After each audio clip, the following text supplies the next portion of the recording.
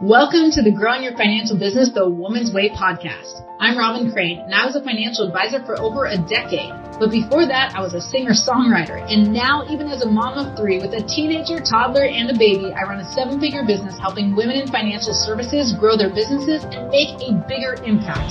In this podcast, I'll bring you financial advisors, industry influencers, and highly successful entrepreneurs to give you innovative strategies designed for women. So get ready to learn how to get in front of the right people, get more ideal clients, and be able to grow your ideal business so you can live your ideal life. Welcome to Growing Your Financial Business the Woman's Way. I'm here with Karen Roberts, who is the CEO and financial advisor of Emerald Financial Group. And this woman is amazing. She's been independent for the last 15 years and has 70 million under management. And she has a new book called 20 Questions What You Don't Know Matters. That was sounded like an intentional pause. I just couldn't read my notes. What you don't know matters. And I really want to talk today with Karen about using the right questions to bring value and get assets. So tell us a little bit about these questions, a little about your background, but how you came up with these questions as well, if you can slam it all in there. Okay, perfect. So let me give you my long, brief background, right? I started in the industry, work for New England Life, working with my family, spent 10 years in the family business. And 10 years later, I divorced the family business and went into life insurance wholesaling. Did that for a couple of years and then woke up one day and went, why am I making money for everybody else when I'm really good at this? And it's time to start making money for me. So that was really a huge turning point for me and the empowerment of women. And I know that's such an overused term, but honestly, I had the aha moment that it is time to start empowering women. So fast forward, my practice really focuses on women. And I sat down to write a book called The 10 Stupid Things Women Do with Their Money. And that dwarfed into 20 questions because the reality is, we all know what we do or don't do, and a book isn't going to change our philosophy or our energy towards money. But if we start asking ourselves the right questions, maybe then we can start making changes. And the reality is when we sit down with a client, isn't it all about the questions that we ask? I ask the touchy-feely questions. They respond. We bond, we get to know each other, and I become their lifetime support system. Okay, awesome. And I know we were talking about this before we started going live and recording, but just about how it's really helped you get a lot of referrals and it's helped you build your assets under management as well. So what is the reaction you get, before we go into some of these questions, what is the reaction you get as far as the response when you do ask these questions of your clients? So first of all, they sit back and they're like, I've never thought of it that way, right? So when you give someone an answer, they already formulate what it is. When you ask them an open-ended question, it's so much better. And as we ask those questions and they start to ponder their life choices, they think that I'm the greatest thing ever and go home and talk to all their friends about me. So I have whole pods of friends now as clients because they all talk about some of the answers to the questions. So it's really been great. That's awesome. That's awesome. See, wouldn't that be lovely, ladies? You ask some questions, you just sit back, relax, they sit back, relax. We all enjoy the ride. And then everybody talks about how amazing you are. So let's not go through all 20. I want them to want your book. But let's go through some of the good, I want the ones where you think some of these ladies who are listening right now might be afraid to ask, or might be thinking that, maybe that's a little too pushy or going to make them feel uncomfortable, because I always say everything you want lies outside your comfort zone. Otherwise, you'd already have it. And it's the same, it's true for the women or the men that you're working with as well, that whatever they want lies outside their comfort zone. They want to be wealthy, but there's a part of them that's really afraid of that wealth or what that will bring. So what are some of the difficult questions that you think an advisor might hear right now and be a little bit afraid to ask? So one of the big questions that I ask is, what are you willing to give up to get what you want? And so that's a pretty powerful question, because if I ask you, what are you willing to give up to get what you want? You have to stop and think, well, if I want to retire early, what am I willing to give up to get there? And I work with a lot of millennial clients where this question really comes into play because they want to buy a house. And the very thought of collecting enough money for a down payment paranoids them, right? Because they're like 20%, how am I ever going to do that? So we sit back and say, okay, picture your house, put it in your mind, and now ask yourself, every time you're somewhere, are you willing to give up the new blouse for the down payment? Are you willing to give up going out for the down payment? And that has to be your new thought process, is what are you willing to give up to get what you want? Okay, that's a good one. That's a good one. Have you ever had anyone like get mad? I'm going to go into the juicy stuff. Have you ever had anyone really give you pushback where they won't answer, or usually that's when they're having a breakthrough, right? When they there's some friction, right, and they feel like they're not willing to answer at first, but then they get through. So I'm not telling us, who hated you, but who's someone who you can think of or tell us a story where you felt like you got some pushback, but then ultimately, they had a bigger transformation because you asked some of those tough questions. So I actually had a client who has more than enough money for retirement, has no heirs, and I really had to teach her how to spend her money. And she would sit in my office and argue with me that she was going to run out of money and live under a bridge and eat cat food. And I would have to argue, okay, let's take that scenario. But what if that doesn't happen? What if the other scenario happens? And it's really, every time I meet with her, we have this conversation of, but what if you have enough money? And what if you're able to do this? And what would your life look like? And how would you feel differently? So she actually goes to South Africa twice a year on safari, and she was flying coach. And I said, well, what if you chose to fly first class? I can't do that. She argued with me. And I finally got her to do a smaller trip first class. And she came back and said, oh my God, I'm never flying not first class again. And she said, thank you so much for making that happen. And now all of her golfing friends are clients because I had such a profound impact just by asking the questions of, but what if you did it? That's really interesting because I think for most conversations will go the exact opposite way. Most people are thinking, well, most people don't have enough. And their number one concern is, what if I run out of money? But they don't want to think about what that's going to look like. And I actually do this. I have a challenge called the Appointment Generator Challenge, the TAG Challenge. And in this challenge, I talk about two scenarios. Like, let's imagine there's a woman who has $100,000. Imagine there's a woman who has $3 million to her name. And I say, let's pretend it's Family Feud. And I say, there's 5 answers on the board. And we asked 100 retirees, what's your number one concern when it comes to retirement? And they say, do you know? I wonder if you... Yes. They're going to run out of money. Yes. Ding, ding, ding, ding, ding. See, I was just asking someone else and he answered the same. So running out of money, number one answer on the board, right? So then we take someone who has $100,000 to her name. Someone has $3 million. You say, what's your concern? And guess what? Each of them say the exact same thing, running out of money. And then the one with that $100,000 says, my biggest concern, running out of money. The one with $3 million says, running out of money. And so you're thinking, well, how could they have the same exact concern? And so we look at that, and that's really the superficial problem. But when we start to peel the onion, we realize that it's way more than that. Like someone who has $100,000, her problem is much more urgent. So I always say the one with the most urgent problem is the one that's going to respond to your messaging. And she's going to run out of money faster. So, but she's thinking exactly what you said, which I would not think maybe this woman, I don't know if she has $3 million, but maybe, the woman who has 100,000 is like, well, I'm afraid that, what's going to happen if you run out of money? And my question would be like, play that out for me. That's the hard part, right? No one wants to think about that, but play that out for me. Let's assume you run out of money. What would you do? Oh, I'm going to have to, live with my son. I'm going to have to, sell, if she owns a house, sell the house. So let's say, sell all my items. I won't be able to get health insurance or health coverage, whatever. So she's going to go all these crazy scenarios. Then it ends up like, I'm scared I'm going to be living under a bridge, eating cat food, right? Whereas the woman typically with $3 million is going to be thinking like, well, I won't be able to, maybe I'll have to downsize. Maybe I won't be able to leave a big enough legacy. Maybe I won't be able to give my kids enough money, that sort of thing.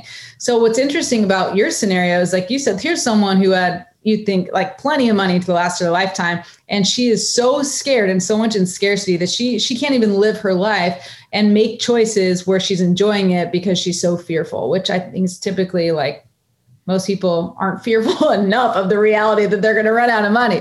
So I love how you turned that around and got her to say, well, what could happen? What if it didn't go that poorly? Like, what if it actually went the way you want? That's awesome. Cool. So I think one good takeaway, and it's interesting because I think I don't necessarily ask 20 questions. I tell some of my ladies when I'm talking about having these conversations or similar conversations is that there are two main questions. And my guess is that there's 20 questions that kind of are follow up to two main questions. You tell me if I'm right, because maybe we have opinions, which is totally fine. One question is, what do they want that they don't already have?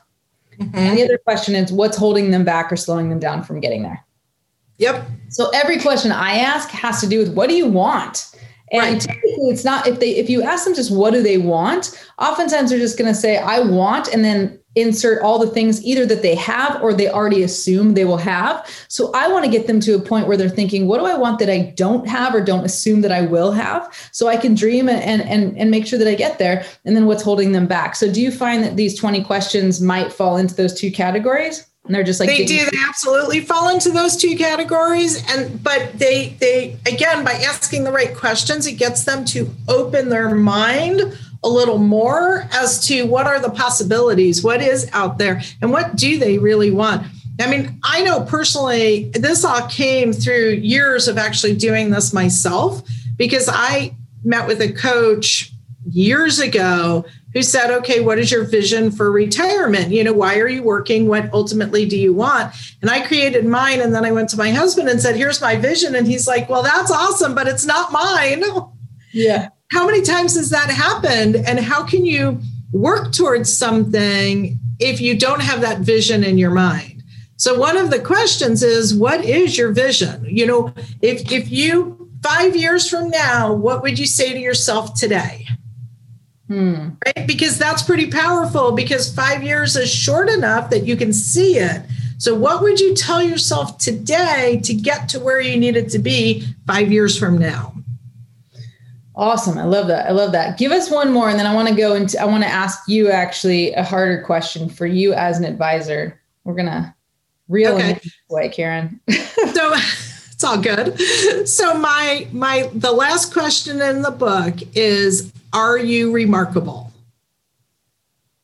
And that's a really interesting question, because as women, at least for me, we tend to make ourselves, we are remarkable, but we tend to say, oh, we just do it in the course of a day, right? It's just part of what we do. I mean, my background, we did foster care and adoption. We raised 4 kids. I own a business. We've done amazing things. And people are like, you're remarkable. And I'm like, yeah, we just do it, right? We just do it. And so for women, I want to empower them by really asking that question and sitting back and hearing what they say and guiding them towards, but you are remarkable. You have done an amazing things in your life and will continue to do so.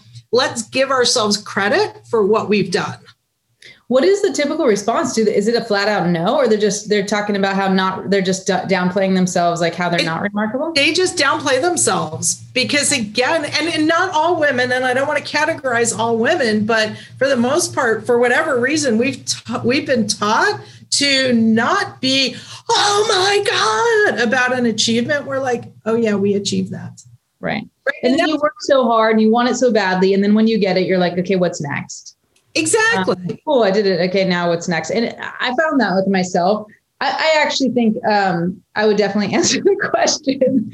Yes, I am remarkable. Like, I think fondly of myself, apparently. Like I would not even think no, but I would do the opposite. Like, I think I would say yes.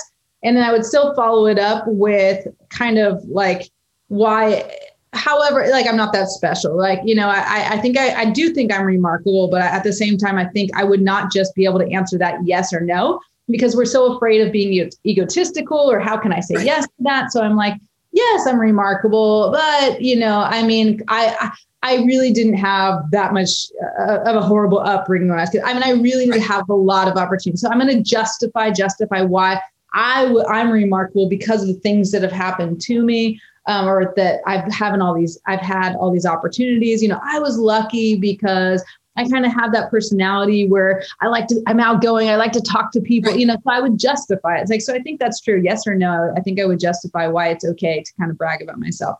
And that's it. And we get into the whole conversation of bragging about yourself because every one of us is remarkable in whatever our path has been. And we have to own that remarkability. What's also interesting about that word is I don't think I've said that word in the last 5 to 10 years or maybe ever. Like, I'm sure I know the word, I've heard the word. But that is not a word I use ever. It's also like, I don't use the word marvelous. Like, I don't use the word So it's interesting to me that you would choose the word remarkable, because I would use, are you awesome? Are you proud of yourself? Are you, I don't know. I would definitely not ever use that word, which is interesting. Is there a reason you chose that word? That's the word you use? Just kind of the word that came to us, that it's just kind of the word. And I think maybe because people don't use it and people need to. I like it. You are remarkable. So it kind of reminds me of the, what was his name? Stuart Smalley on Saturday Night Live way back in the day, where he'd look into the mirror and he would say, I'm good enough. I'm smart enough. Gosh darn it, people like me. And I think it's something like, and I was watching a Mel Robbins video, I think, where she started to do recently. She started talking about giving yourself a high five in the mirror. And then she did this other video with her husband where he was saying, like, she said, what do you do when you look in the mirror? And he said, I look in the mirror. And she's like, tell me, Chris, what do you do? And she's like, she said, he goes, well, I look in the mirror and I say, I love you. And she's like, really? You say I love you to yourself, Chris? And he's like, yeah, I do. And I thought that was kind of hilarious, because my husband, if we were, guys, not everybody's watching, but if you were in here right now, my husband walked in, he thinks it's hilarious every time to walk into my camera view, just showing his arm and flexing and like showing how strong he is. And like, he's fine. I swear he looks in the mirror and he looks like, he's like, how are my abs doing? He's just like checking himself out. We're looking at ourselves, typically women in the mirror, going like, what's wrong with me? And right. My husband's looking, going like, damn, my muscles look pretty good right now. So I have to tell you, Robin, one of the things that I do every morning, which I do talk about when I talk about the book, is I assume the Wonder Woman pose, which for those of you that don't know, it's just arms on your hip and your chest out. And I look in the mirror every day after I've gotten dressed and say, gosh darn, I'm cute today. Because my perception is I'm cute. I'm not beautiful. I'm not sexy. I'm cute. And I'm really good with that comment. But even if I'm having a bad day, even if my hair is freaking out from humidity, even I will look in the mirror and think, how cute do I look today? And you probably can't see me, but I'm overweight. I definitely could lose 50 pounds. Don't care. I still look in the mirror and see what I want to see, not what everyone else sees. And you're cute. And that's something that women have to do. And I feel like through part of those questions and through meeting with the clients, I give them that, right? Whether they look in the mirror every day and say that, but they can look at the end of the day, at the end of our meetings and go, I did a really good job with money and now I have to live.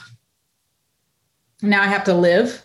Now I have to live with, I have to live. I have to spend it. I'm entitled to it. Wow, that's interesting. That's awesome. So I think a big takeaway here is just like all of you listening is to remember that you are remarkable, because everyone here, if you've started a financial business, whether you're an advisor or in insurance, it's not an easy thing. And I want to end with one question. I said I'm going to get to a hard question because I like to kind of get to the deep stuff, but you said you've been in your own business independent for 15 years and, you're kind of like, I don't want to say the everyday advisor, because the everyday financial advisor doesn't last, because most, a lot of times like it's hard and people leave. It is hard. And then you were in the industry before 15 years. So like, what was the biggest struggle that you had because I think a lot of women listening, like some days want to quit and think like, I'm not remarkable. Like maybe I'm not good enough and gosh darn it, people don't like me, because there's rejection and there's fear and there's concern and there's worry and I know when I was a financial advisor and I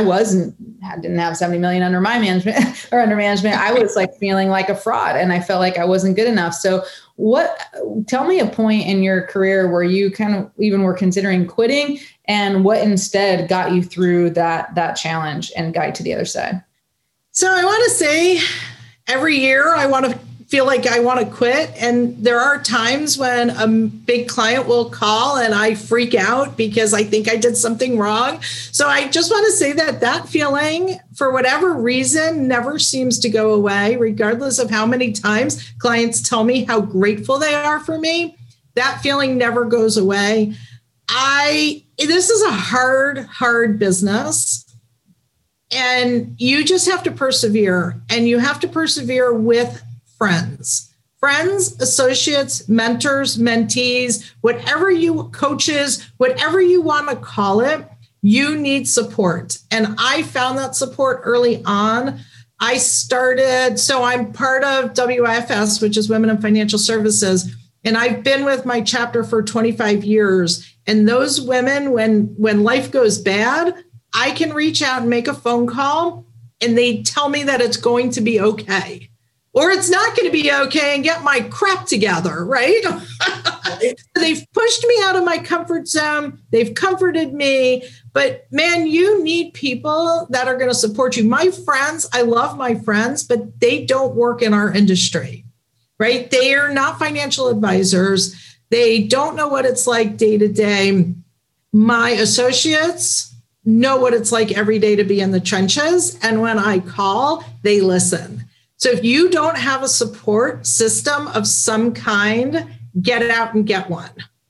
I happen to be supported by all women just by my own choice. I'm not saying that men aren't good support systems also, but choose wisely. Choose wisely with women too, because not all women get it either. So choose wisely, but choose hard and maintain those relationships, because you will need them on the dark days. And there are dark days all through your career. And I have to tell you, the imposter syndrome. So when Sheryl Sandberg wrote her book, Lean In, I read it and I was like, oh my God, here she is, the CEO of Facebook, walking into a meeting going, what am I doing here? And I thought to myself, I do that so many times. Like, what am I doing here? And I thought, if she can persevere through that, so can I. So that's what I'm saying. Get yourself some mentors and mentee people. You know, if you're at a certain point, being a mentor to a mentee is also amazing, because it will remind you of how far you've come. Hang in there. Awesome. Good advice. Great advice. And I would say that that's a huge emphasis for us in our company. And we're one of the things I'm actually most proud of is bringing together a community of women. And we have, we actually, in this tag challenge I was talking about, the Employment Generator Challenge, we actually just had over 1,000 women in this community in financial services. And it was so cool, and like celebrating and sharing their challenges and supporting each other. And they're like, oh my gosh, there's a world out here with other women where it's not just this male dominated world and old boys club, but we can actually talk to each other and do something different and innovate and actually use online prospecting strategies and whatnot. It was really, really amazing. And we're growing that. And by the way, if anyone is listening and you want to be part of that, the next one, I don't know when it's coming up, but you can check it out, femalefinancialadvisors.com. Hopefully it should be up there at femalefinancialadvisors.com. But that community is really important to us. And just in general, like with my, different levels of my programs and stuff. Right. So I think community is everything. You need that. You have to. So important to have community. Yeah, I agree. So tell me. You need a community. Right. Your clients have communities, and you need to be involved in your clients' communities also, because they have the same, right. They have the same needs. Yeah. Especially if you're exactly. working. And just to add to that, I think so many advisors are doing so much one-on-one, and that's great because everybody wants customized help. But if you can bring that community that you need and they need to your clients, and have more women that you work with, if you're working with women, come together, that's just an additional value add that I think a lot of advisors are missing. Cool. Any last minute, any last thing to add? Otherwise, just tell them where to find you and where to find your book. Yep. So one last thing to add, this is an amazing career. This is amazing industry, and I love helping my clients. So if you are struggling and you need a community and you don't know where to turn to Robin. You're more than happy to reach out to me. We want to help you guys grow. So you can reach me. Check out my website at emerald-financialgroup.com. This is my book. It is in case they're just listening again. 20. Say the name of it again in case they're just listening. No, 20 questions. What you don't know matters. Find it on Amazon. And please purchase it. It is really awesome. You can read it, steal the questions. You're more than welcome to use them in your practice. And again, it's emerald-financialgroup.com. You'll see our website all full of videos so that clients really get to know who we are before they even know who we are. Which I love. That's so awesome because so few advisors are using video. So that's amazing. Well, thank you so much, Karen. So lovely to have you on the show. And those of you listening, we will see you next time. Bye. This podcast is a part of the C-Suite Radio Network. For more top business podcasts, visit c-suiteradio.com.